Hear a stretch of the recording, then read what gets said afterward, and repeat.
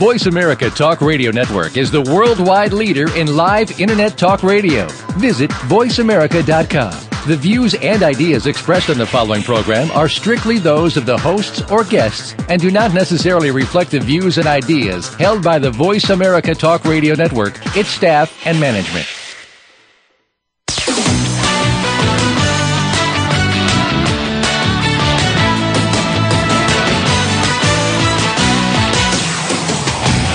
Are you ready to talk sports with one of the leading sports journalists of today? Welcome to All Around Sports with John Inglesby. John's years of experience as a journalist has allowed him to net exclusive interviews with the top players, former players, commissioners, and owners. John and his guests are ready to give you the straight word when it comes to sports. Now, let's talk all around sports. Here's your host, John Inglesby. Voice America listeners, welcome to the 122nd ever show of All Around Sports. Each Friday at 1 p.m. Eastern Time, we broadcast live from Boston to go all around the world of sports for 1 hour to discuss what happened this week and what's coming up for the weekend. To join the show, the call-in number is 1-888-346-9144, or you can email me at iir@comcast.net, which comes to me through my website at www.iirsports.com. As always, I will give you my highlights, lowlights, and bizarre news items from this past week. Among, quite possibly, the best weeks, sports weeks of the year.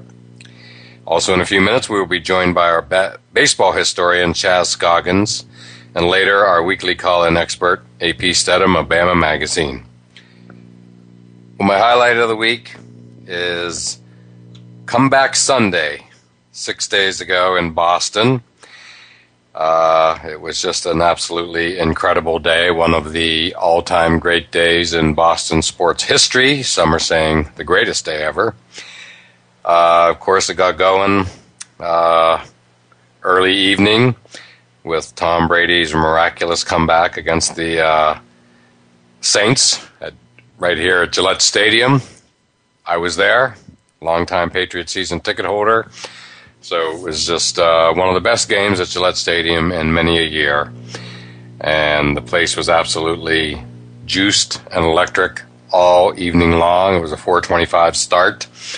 And just a spectacular game, to say the least. And then followed a mere few hours later by Big Papi's Grand Slam. Need I say more? The Sox were dead in the water in Game 2, looking to go down 2-0 with the first two games of Fenway against the Detroit Tigers in the ALCS. And for all intents and purposes, this game was over. The Sox offense was just dead, beyond dead. They had basically hardly even had a hit in 2 nights. And then out of nowhere, Big Papi does what Big Papi does. Hits a grand slam, obviously the hit of the year.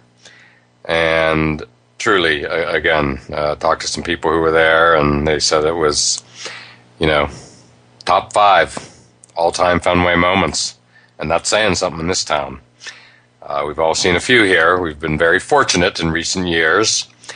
So it was just really remarkable, just absolutely pumped up the whole city, which remains pumped up with the Sox coming back after 3 games in Detroit with a 3-2 lead, with the game scheduled tomorrow night, Game 6 at Fenway Park. So, gotta love it. And to set the stage, the prelude for Comeback Sunday in Boston, a couple of other good comebacks on Saturday, specifically the Penn State comeback over Michigan, absolutely electrifying football in front of 100,000 plus fans. It was just the best Penn State moment since the scandal, period. There's no other way to say it. And as my listeners know, I grew up in that area, so it was just spectacular to see. And Penn State's quarterback, Christian Hackenberg, he's special. And I thought he just showed it. He showed flashes so far. He's 18 years old. He's a freshman. And boy, he just really came of age that night. And reminds me a little bit of Tom Brady. I must say.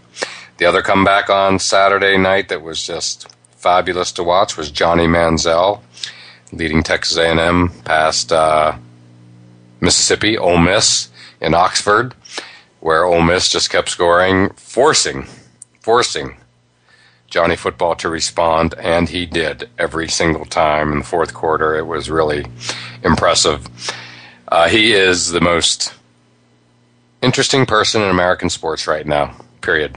There's no other player that I will make it a point to watch more than him. So he's just, he's got charisma. That's it. So, again, that was just really, really fun to watch Penn State back-to-back with Texas A&M and Johnny Manziel. Terrific stuff. My lowlight of the week was the comments from Indianapolis Colts owner Jim Irsay, as they call him on Pardon the Interruption, the mad tweeter. And although I'm not sure these were tweets as much as maybe in a radio interview or whatever, but regardless, he said what he said about the Peyton Manning era in Indianapolis, basically saying, wish he had a few more rings.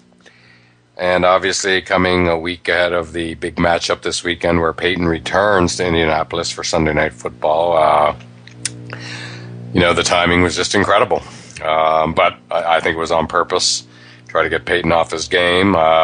His remarks were, there's certain truths to what he said, no question about it. But hardly a proper welcome home for Peyton Manning, who basically created football, NFL football in Indianapolis. Irsay's comments required practically retorts from, Broncos coach John Fox, Bill Polian, former GM now with ESPN, Tony Dungy, former coach now with Sunday Night Football on NBC. So just a crazy situation that required everybody from all corners to weigh in. And speaking of another dust-up due to comments, I found the LeBron James comments and return comment from Kevin Garnett regarding Pierce and Garnett going to the Brooklyn Nets from Boston, comparing it to the reaction when Ray Allen left the Celtics to go to the Heat. All pretty interesting stuff, to say the least.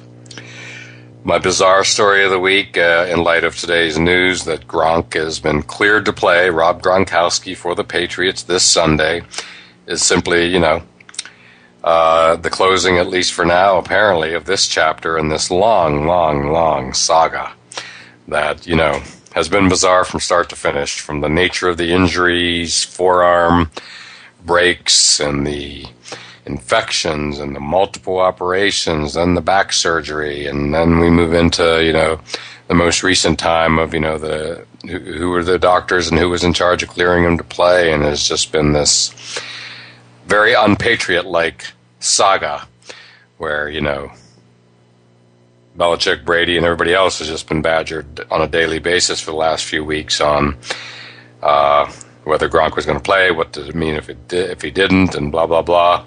One of the rare times when, in an on-field story, so to speak, where the Patriots simply couldn't get out ahead of it. The media was leading this story, and it was tough for them to stay abreast. And my event of the week that I attended was the Matt Light event, the annual celebrity shootout down in Rhode Island. It's my fourth year in a row attending. It was fabulous. Second one since Matt Light retired from the Patriots. So yet bigger and better turnout than ever, and just great to see. Some current Patriots were there. Nate Solder and Steve Gregory, Sebastian Vollmer, so Logan Mankins, of course, who's won a couple of these competitions. So again, the Matt Light Foundation doing well, and just a tremendous, tremendous event. So now, as my former co-host, Lee Mont Williams from Outside the Huddle likes to say, it's time to pay some bills, so let's take our break. And next up will be our baseball historian, Chaz Scoggins.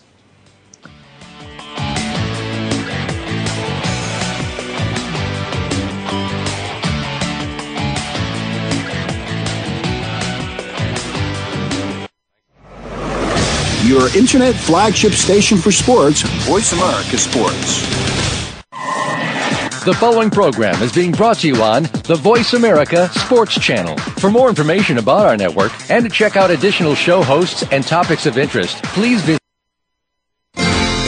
What's it like to live life on the edge? Fire in the hole! It's that feeling of exhilaration after doing something that pushes your limits every day. Action sports athletes live their lives on the edge. Join professional ski patroller, journalist, and author Kim Kircher every week as she talks to guests who are exploring the edge. We'll look at everything including risks, motivation, and the rewards involved with getting out on the edge. You want to tune in every Wednesday at 8 a.m. Pacific Time, 11 a.m. Eastern Time on the Voice America Sports Channel. Bombs away. The job of a professional athlete is never complete. In Life After the Game, host Lamar Campbell will take an inside look at how athletes are making the transition from the professional athletics world to the professional business world. You'll understand the goals, motivations, and personalities that drive these players off the field and in their post-professional career. Tune in to Life After the Game with Lamar Campbell every Tuesday at 2 p.m. Eastern Time, 11 a.m. Pacific Time on the Voice America Sports Channel. Get ahead in business and life. Read Getting It Done, 1,000 of the best-kept secrets for success in business and life by John Capozzi. Learn how John, a successful Connecticut businessman, obtained 13 corporate promotions in 13 years. This book makes a fantastic gift for anyone who wants to get ahead in business. Voice America will donate a portion of every copy sold to the USO. Visit gettingitdone.com and enter promo code VA1234 at checkout to get a 10% discount. That's gettingitdone.com. Promo code VA1234 for a 10% discount today. Your internet flagship station for sports, Voice America Sports. You're listening to All Around Sports with your host, John Inglesby. Become a part of today's show by calling 1-888-346-9144. That's 1-888-346-9144. Or by sending an email to iir@comcast.net. Now, back to the show. Voice America listeners, welcome back to segment 2 of All Around Sports, and I am your host, John Inglesby. To join the show, the call-in number is 1-888-346-9144, or you can email me at iir@comcast.net. And it's that time of the show when we typically have guests, and on the line is our baseball historian, Chaz Scoggins. And welcome, Chaz. Thanks for calling in again today. Hello, John. Good to be here. Well, good to have you. There's no one else I'd rather have with us than this particular week than you. And I know you were the official scorekeeper for the Red Sox at games 1 and 2 of the ALCS with the Tigers. Why don't we start there? Big Papi's Grand Slam.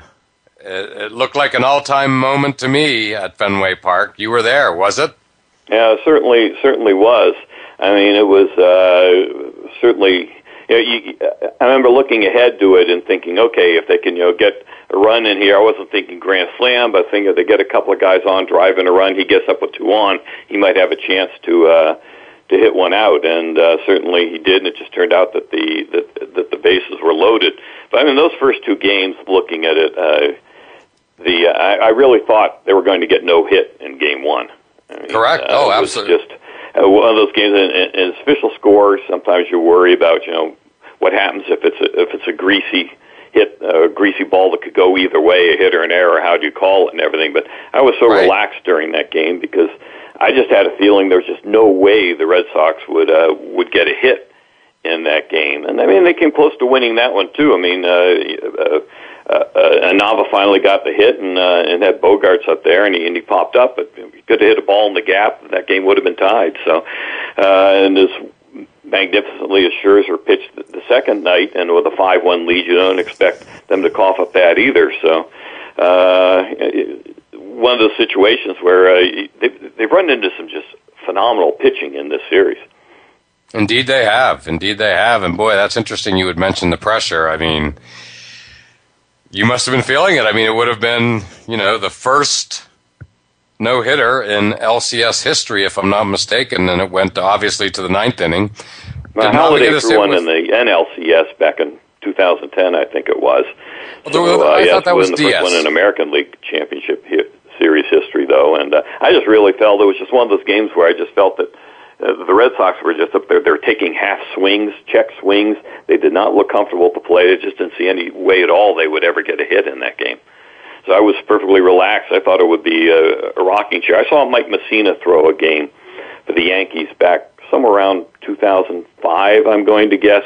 If Fenway was almost identical, he had a perfect game with 2 outs in the ninth.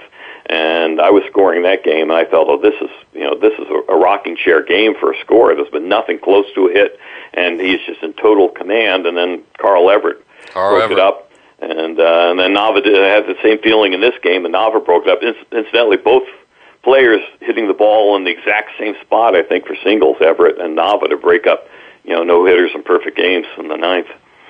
Well, you're probably one of the few people that would remember that little factoid, but yeah, I mean, and great minds think alike. I was literally just about to comment on the Mike Messina game. And if I remember correctly, was that not for a perfect game? Yeah, it was a perfect game.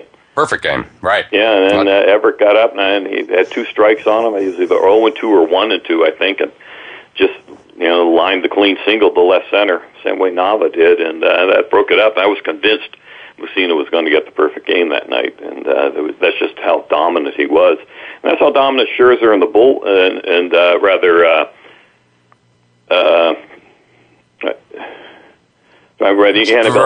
the bullpen, and were in that first game, except for the walks.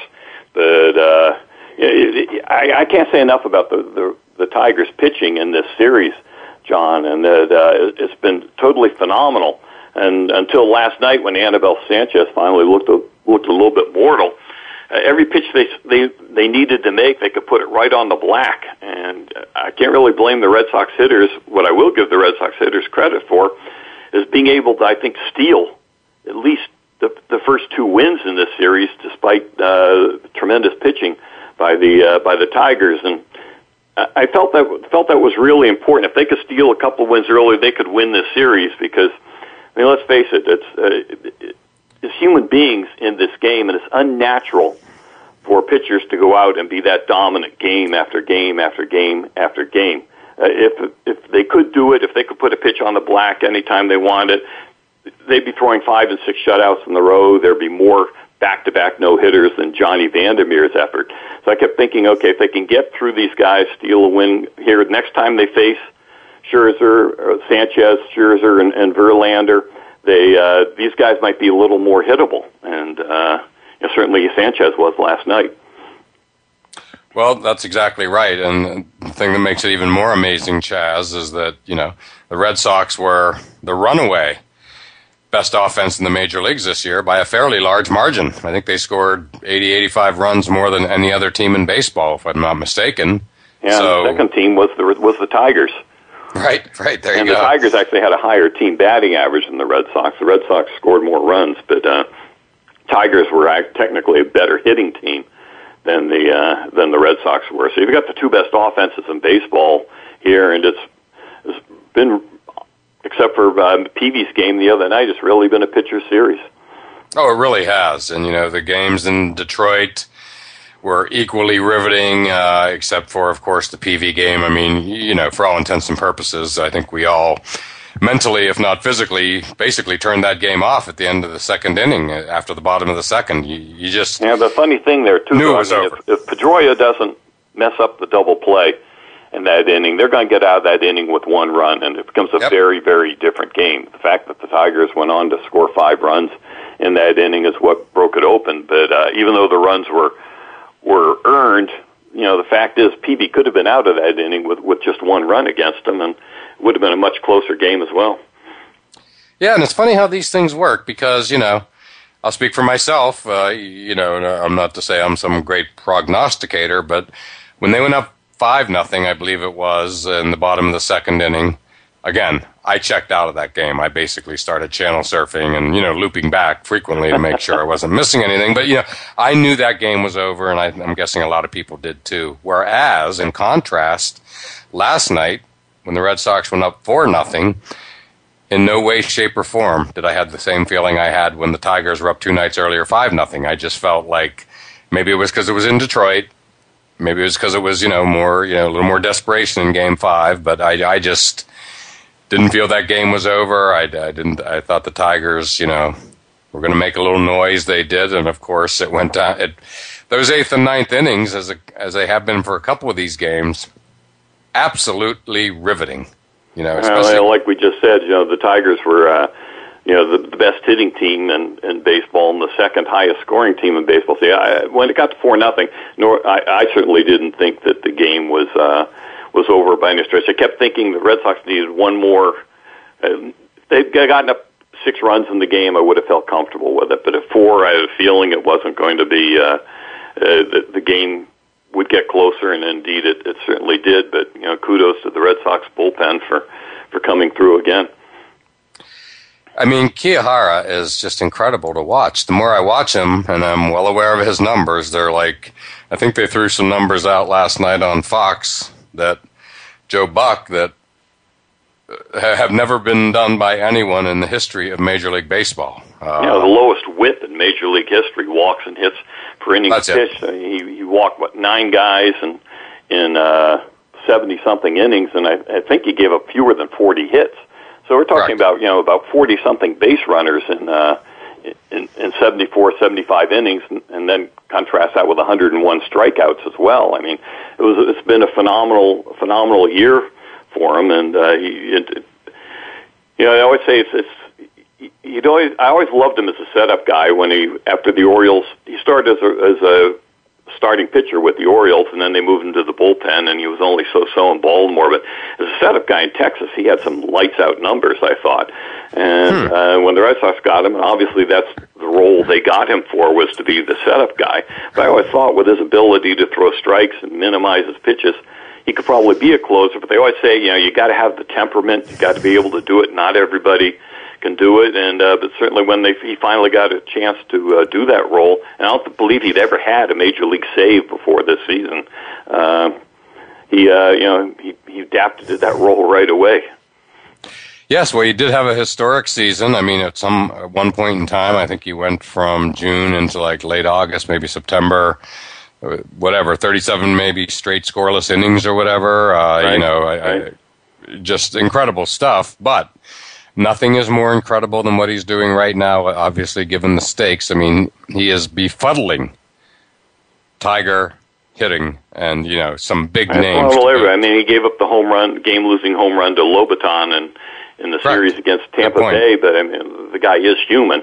But the fact that he's made so few mistakes, matter of fact, as it became obvious the Red Sox were going to make the playoffs and probably finish first, and Uehara was on that long scoreless streak, and I kept thinking, geez, give up some runs here or whatever, give up some hits and runs, because sooner or later you're bound to give them up, and at least give them up in the regular season where you already got things wrapped up. It's not going to hurt you, where it certainly will if all of a sudden you return to being a human being again in the playoffs, and it does cost you a series. So, unfortunately, I think he did have a game.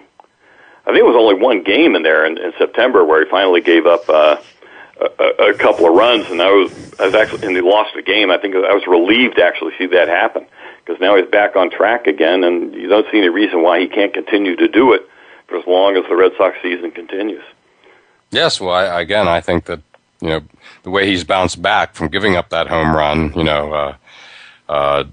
to lose that game to Tampa Bay, I think I and many others wondered, like, what does this mean now for him? Like, because he hasn't had to recover from anything because he's been so lights out all year. A walk-off home run, to lose a playoff game, no less. So that's been impressive, and I'm with you, Chaz.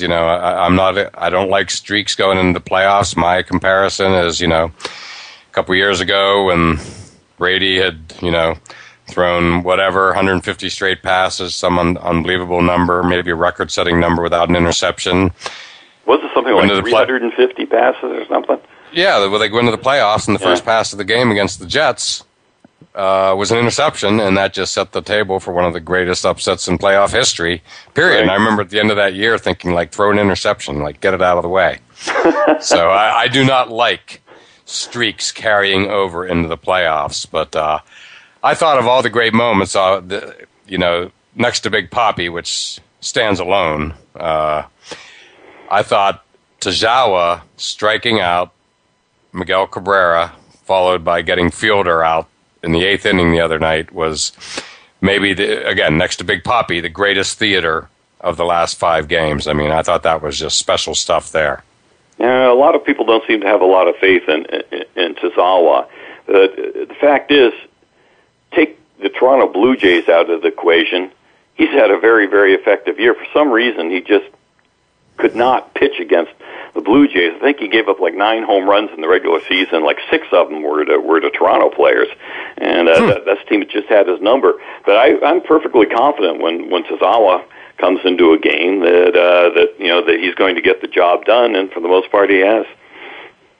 Yes, indeed, he has. He was out there again last night as well. But again, his battle with Cabrera in the bottom of the 8th. I mean, he's not Uehara, so you don't think he's getting outs automatically, so to speak, as you would with Uehara.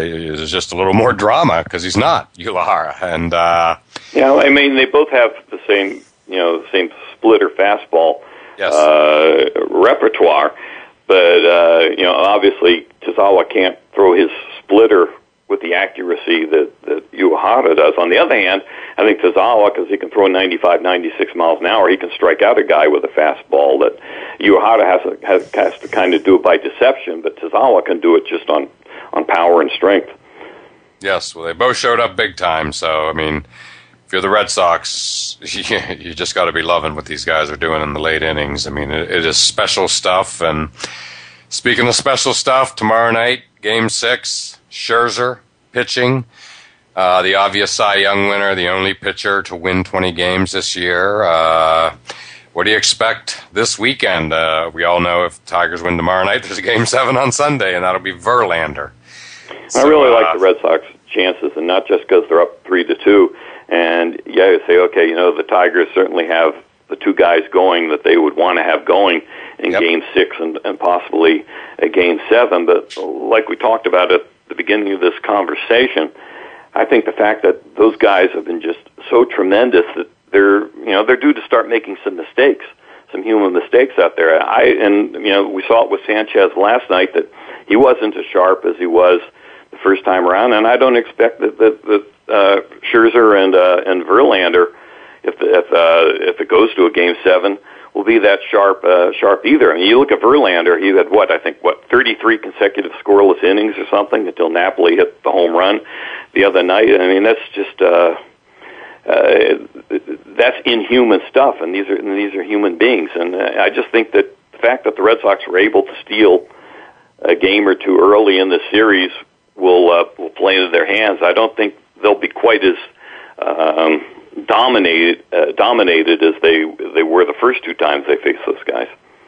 Well, I agree. I think it's tomorrow night. I think is just going to be great theater. And by the way, if the Dodgers beat the Cardinals tonight, then the Red Sox game is moved up to 4 p.m. Eastern time tomorrow, and then followed by a Game 7. I mean, any way you cut it, this weekend is about as good as it gets. For me, I obviously want the Red Sox to win. I live here in Boston, but I also want the maximum number of games. So being a neutral fan of the NLCS, I want to see the Dodgers win tonight, which would set up just an awesome doubleheader tomorrow, needless to say. Right. Yeah, so what do you think, quickly, what do you think of the Dodgers? Dodgers-Cardinals, what do you see unfolding in St. Louis here in the next 2 nights? Now, certainly the Dodgers are banged up a little bit. I mean, Ramirez is playing through that broken rib, which has certainly curtailed his effectiveness at the plate anyway, and Ether's got the bad ankle. So, they're a little bit banged up, and you look on paper and you say that the Dodgers are clear with their payroll and everything else. You say they're clearly the team to beat, but I don't know. The Cardinals just find a way to do it somehow. They're just so professional, and the way they approach the game and everything, they never seem to get rattled. I know that last year they blew the 3-1 lead in the NLCS, and they had a 3-1 lead in this one too before the Dodgers kept it going the other night. But they're a team that they just don't seem to be intimidated by whoever they're playing against. So it should be a good series. It should be good finale to the series, however it turns out. Oh, it's going to be great. I mean, to me, best pitcher in the National League, Clayton Kershaw, taking the hill for an elimination game on the road. It's as good as it gets, in my mind. And, the current Cardinals are to baseball what the current Patriots are to football. Just plain and simply the best organization, year in, year out, in these current times. And there's no way you can bet against the Cardinals with 2 games at home, even with Kershaw going tonight. So I think he'll win tonight. I think it's going to go 7, and I think the Cardinals will win. And I actually think that looking for 7 on the ALCS too. I think he's had that special year, and tomorrow night again, just like Kershaw, I'll disagree best with you pitcher there. on the road. They're going to win it in 6. I think they're going to beat Scherzer tomorrow night. Do you? Yeah. Yeah, I mean, he's a little tough to read. He had the best year of anybody in baseball, certainly this side of Kershaw. And so it's a question of, is he a special player or is he a good pitcher who had a special year? To me, I've liked Scherzer for a long time. I was shocked when the Arizona Diamondbacks traded him. And he had some terrific numbers there, and he went to Detroit in that 3-corner deal with the Yankees. Where the Tigers sent Granderson to the Yankees, and I think the Yankees sent Ian Kennedy, I think, to the Diamondbacks. I was just surprised that they gave up on Scherzer, who was real young at that time. So I'm not a bit surprised, and while he certainly has had a career year this year, Scherzer's going to be an elite pitcher for the next few years. Absolutely. Well, Chaz, I just want to thank you so much for calling in. It's all right, really John, been no problem, fun. anytime. Been very educational. I mean, you really had some great perspective, some things I hadn't thought about, and again, the fact that you were scorekeeping that potential no-hitter in Game 1 that went to the 9th inning without a hit was just that's good stuff there. So I can must have been a night to remember for you, I'm sure, among many. Yeah, among many. Among many. Well, thanks again. We'll all be watching this weekend, and appreciate you taking the time to call in today, Chaz. Thanks again. All right, John. All right, wonderful. And time now for our break, and next up on the line will be our weekly call-in expert, AP Stedham of Bama Magazine.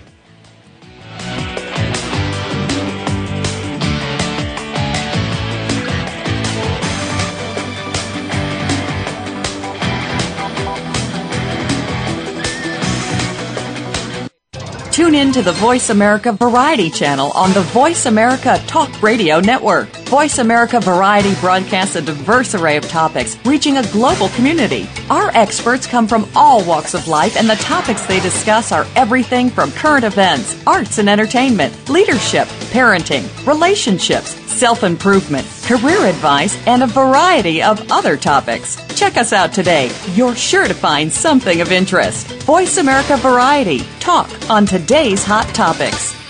The job of a professional athlete is never complete.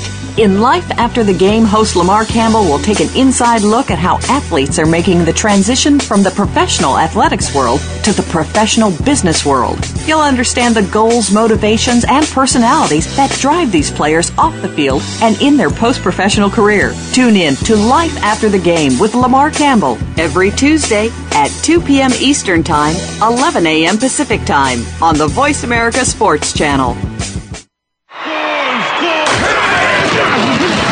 Your internet flagship station for sports. Voice America Sports. You're listening to All Around Sports with your host, John Inglesby. Become a part of today's show by calling 1-888-346-9144. That's 1-888-346-9144, or by sending an email to iir@comcast.net. Now, back to the show. Voice America listeners, welcome back to segment 3 of All Around Sports, and I am your host, John Inglesby. To join the show, the call-in number is 1-888-346-9144, or you can email me at iir@comcast.net. And on the line with us is our weekly call-in expert, AP Studham of Bama Magazine. AP, how you doing today? Oh, I'm doing great, John. I'm down here in Hoover, Alabama, just south of Birmingham, and we'll be traveling to Tuscaloosa as soon as we conclude the show. Wow, that's great. Well, there's a lot going on in Alabama. Why don't we start with the fact that, hard to believe, basketball is creeping into our football, baseball picture here, and you attended SEC Basketball Media Days in Birmingham this week. Why don't you tell us a little bit about that? Yeah, it's called SEC Basketball, but some people, they call it the Kentucky Invitational. I mean, they were the overwhelming media choice to win the conference, 21 votes to 5 for Florida, 1 for Tennessee. Kentucky brought in a boatload of players, I think it's 6 or 7 high school All-Americans. Interestingly enough, John, the Kentucky freshman hadn't stepped on over the white line yet. He's voted the player of the year, preseason player of the year, Julius Randle, big 6'9", 250-pound power forward from Dallas, Texas. Wow. So, Calipari, Coach Calipari has a lot of young players, and he made some interesting comments, John, about coaching them. He wants them to fail fast and correct them quickly. So he wants them to play, using their instincts, and then the coaching staff will make adjustments right there on the spot. But he didn't want any hesitation with that type of talent. I mean, it's like having one of those thoroughbreds and having the bridle on him, and you're pulling back on him. So he's not holding back on any of those freshmen. He wants them to make mistakes fast, and they'll be corrected just as quick. Wow, that is interesting perspective. Needless to say, when you think of John Calipari in Kentucky, you don't think long term. It's clearly a 1-year window for most of them, and I like that, the Kentucky Invitational. Yes, it's they are basketball royalty, to put it mildly. So, the media, of course, when John's at the lectern and at the table, he draws a crowd, and he's always entertaining and forthright, and sometimes he's talking to the media, sometimes he's talking to his players at the same time, trying to motivate them by some of his comments. One of the freshmen, last name Young, he said he had about 40 scouts in town. They were saying, well, who is this guy? He's one of the better ones. I mean, forget Randall. This kid Young, he might be better than Randall. So that's the luxury of being the basketball coach at the University of Kentucky. He is a fascinating guy. I kind of like him for the mere reason he grew up in Western Pennsylvania, played his college ball at Clarion, a place that I'm very familiar with from growing up there, and more importantly, a couple of years ago, I got to sit in on one of his press conferences face to face at Mohegan Sun in Connecticut when Kentucky played there against Penn State that day, actually. And I'll say again what I said the following week on this very show, which is, if you're sitting there talking with John Calipari and you're a recruit or you're a member of the media like me, you're blown away. There is no other way to say it. And more importantly, if you're a recruit, he's impossible to say no to. And more importantly for the recruit, it's more impossible, I think, for the parents, specifically the mother, to say no to this guy. He has an amazingly charismatic personality. He sure does, John, and he's got the track record. He doesn't have to talk very long. He just can show people on black and white on a piece of paper all the success he's had with individual players and, winning the championship at Kentucky. So it's a struggle if you're going to compete against the same type of players that the Wildcats are recruiting. Oh, absolutely. And again, let's not forget for the good and the bad with his work here at UMass. We all know much of his time here was, quote, vacated, but nonetheless, he led them to the Final Four, and I'll never forget how exciting it was up here in the Boston area when John Calipari took UMass and Marcus Camby to the Final Four. Those were exciting days, to put it mildly. So yeah, he's had quite a career. Memphis, all of it. I mean, he's a compelling character. Obviously, a lot to like, some things not to like. He has a share of critics. We all know that. But the resume is pretty impressive, to put it mildly. Yeah, and he's entertaining, and you need those kind of people. The head coaches in college basketball, they're the stars, and they draw the crowds, and everyone looks forward to hearing every time John Calipari's at a microphone. Yeah, well, speaking of crowds, I mean, the, football media days, media week, for lack of a better word, for the SEC back a few months ago when Johnny Manziel was the headliner. I mean, I think they granted 1,300 credentials. It was, within media circles, that's a near legendary, media experience. How was the crowd for basketball? I'm guessing it was a little fewer than 1,300. Oh, yeah, it sure was, John. I don't have the final figure, but it's nothing in comparison. If I had to guess, I'm just going to say it's, in the 150 range, something of that nature, I'm guessing. Okay, well, still, very cool that you were there.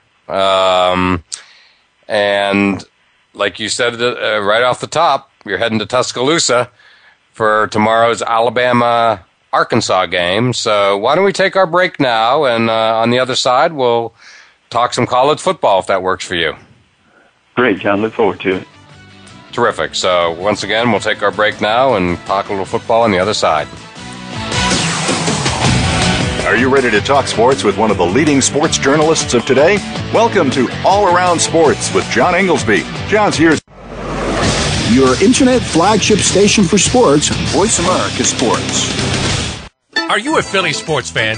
Maybe you're local to Philly, or you're a transplanted Philly fan. Either way, you want to check out Philly Sports Jabronis. It's a radio show that has nothing to do with Chicago sports. It's not about NYC, and LA can't even muster a football team of their own. It's all about Philly sports, and nothing but Philly sports, most of the time. Join your hosts Mike Greger and Joe Dara every Friday at 7 p.m. Philly time, 4 p.m. on the West Coast for the transplants on the Voice America Sports Channel.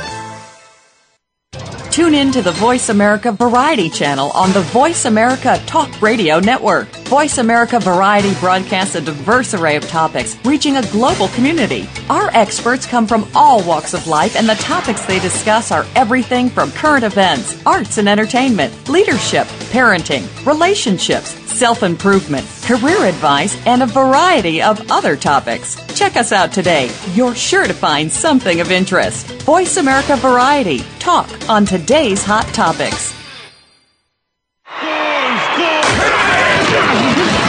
Your internet flagship station for sports. Voice America Sports. You're listening to All Around Sports with your host, John Inglesby. Become a part of today's show by calling 1-888-346-9144. That's 1-888-346-9144. Or by sending an email to iir@comcast.net. Now, back to the show. Voice America listeners, welcome back to the fourth and final segment of All Around Sports. I am your host, John Inglesby, and back on the line with us is our weekly call-in expert, AP Stedham of Bama Magazine. And before we get to AP, my pick of the weekend for appointment viewing is the baseball playoffs, mixed in, of course, as always, in these fall weekends with football, both NFL and college. Speaking of college, AP, you're going to be covering the big Alabama-Arkansas matchup tomorrow night in Tuscaloosa. You must be excited. Yeah, I'm always excited to be at Bryant-Denny Stadium on a Saturday evening, and the crowd will be filled up there, over 101,000. And Arkansas, they'll bring their fans. I mean, they have a new coach, Brett Bielema, so he's trying to change their mindset from that Pacino era of throwing the ball all around the field. So it's a downhill mindset for them with two strong running backs, two young running backs, freshman and sophomore. But, John, they have tremendous numbers. They're, averaging 5.9 yards a rush, Alex Collins, and that's 102 yards a game. And his partner there, Jonathan Williams, 6.5, 80 yards a game. Those are big numbers in this day and age where people are running that spread offense, and they're trying to copy, like they do at Wisconsin. The coach came down to Arkansas. So Alabama's going to have to, toughen up a little bit. They've been playing all these teams that are trying to run that spread offense. So it'll be a little bit different for the defense this week. Well, absolutely. Well, I watched Arkansas when they played A&M a couple weeks back. That was exciting again. I think every time Johnny Manziel's in a game, it's generally exciting. And but Arkansas certainly showed they have some horsepower, or should I say hog power. But yeah, Saturday night in Tuscaloosa, Alabama, I mean, it's not a gimme. It's not a layup by any means. Especially for Alabama, powerhouse that they are. It should be interesting, to say the least, to see, to see how Alabama plays. And it's going to be fun, no doubt about it.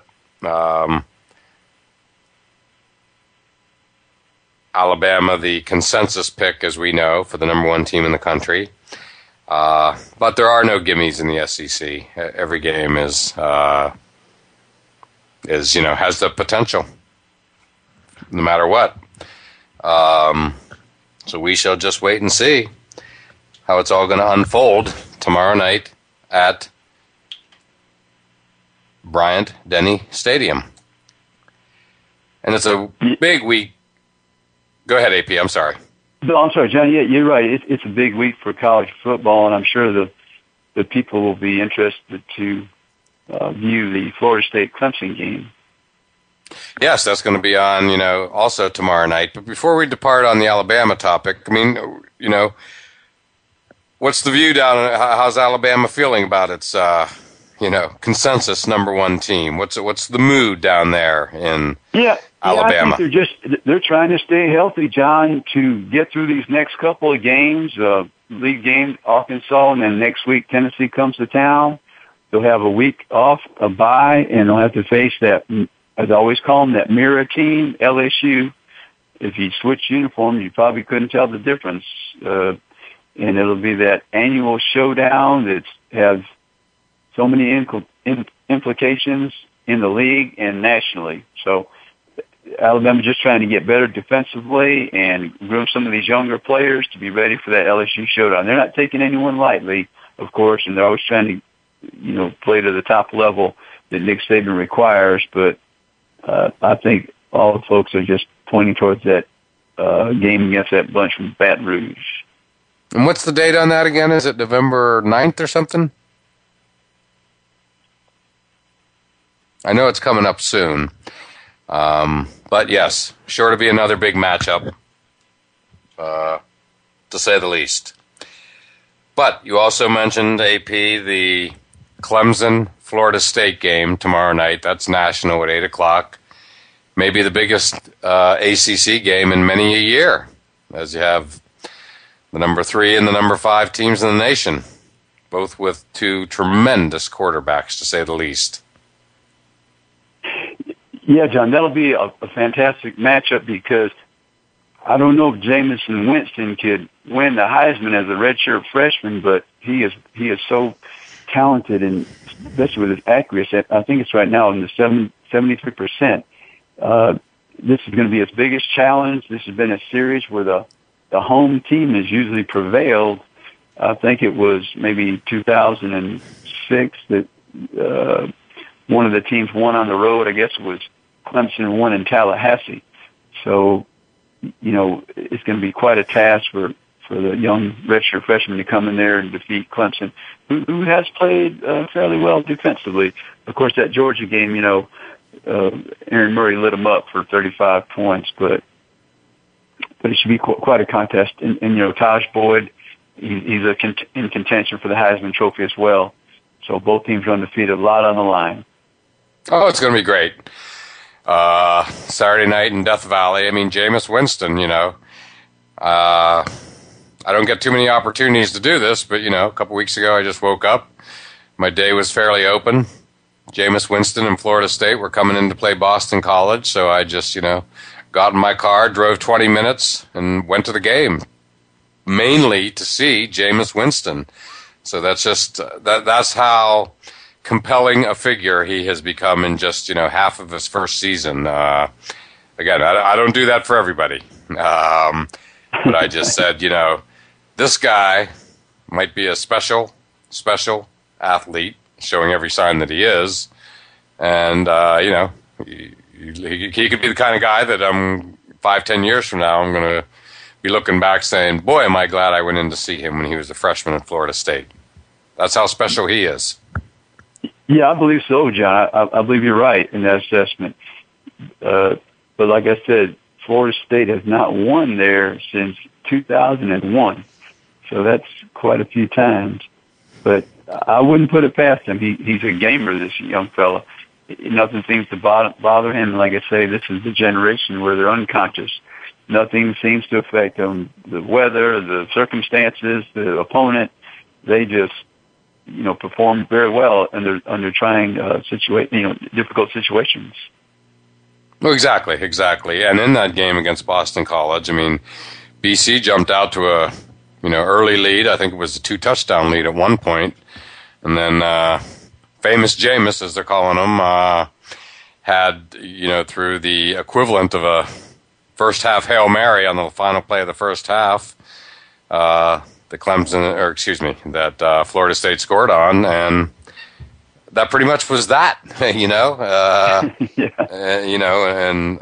that was the end of it. So, but college football, I felt it really heated up last weekend. I mean, the Michigan-Ohio State game, absolutely spectacular. Viewing, and I have, a partial interest toward, in having grown up near Penn State. That was great stuff. And then, followed that up immediately with, watching Johnny Manziel's comeback, leading Texas A&M in the fourth quarter to come back against Ole Miss, who was just relentless themselves. And then, all this while the Red Sox are getting no hit. I mean, that's my idea of a fun sports Saturday, by any standard.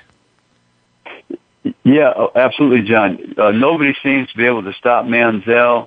I mean, they might win the game, but you never stop him. I mean, in his early career as a freshman last year, Florida and LSU contained him fairly well. But since then, I mean, there's no stopping that young man, regardless of what happens on or off the field. He's just fantastic.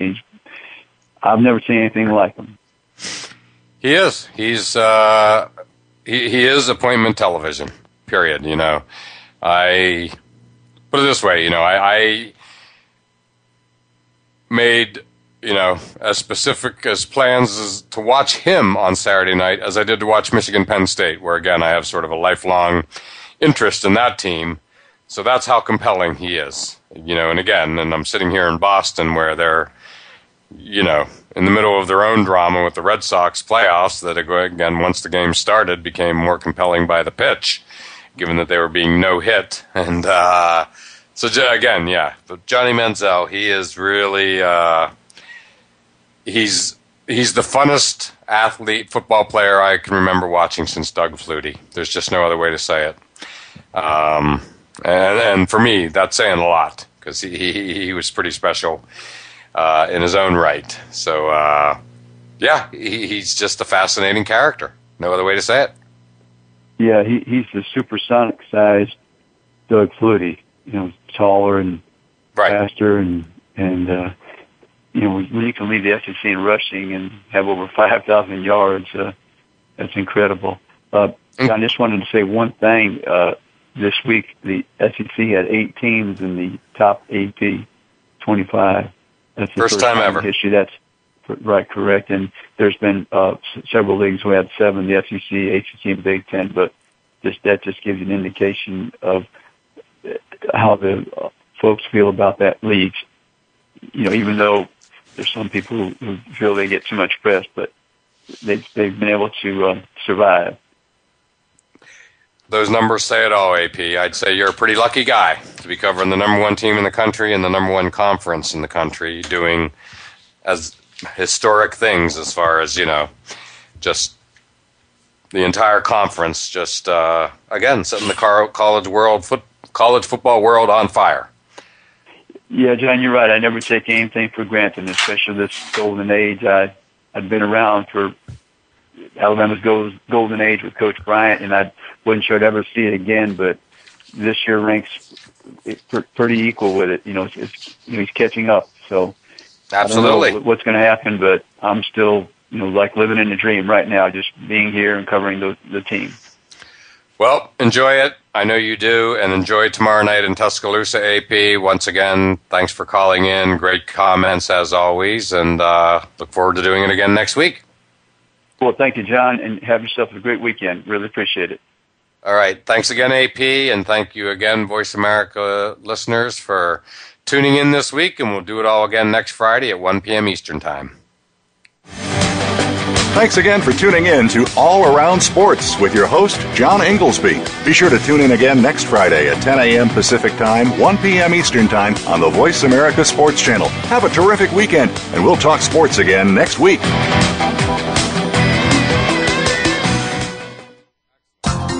Thanks again for listening to the preceding program, brought to you on the Voice America Sports Channel. For more information about our network and to check out additional show hosts and topics of interest, please visit voiceamericasports.com. The Voice America Talk Radio Network is the worldwide leader in live Internet talk radio. Visit voiceamerica.com. The views and ideas expressed on the preceding program are strictly those of the host or guests and do not necessarily reflect the views and ideas held by the Voice America Talk Radio Network, its staff, and management.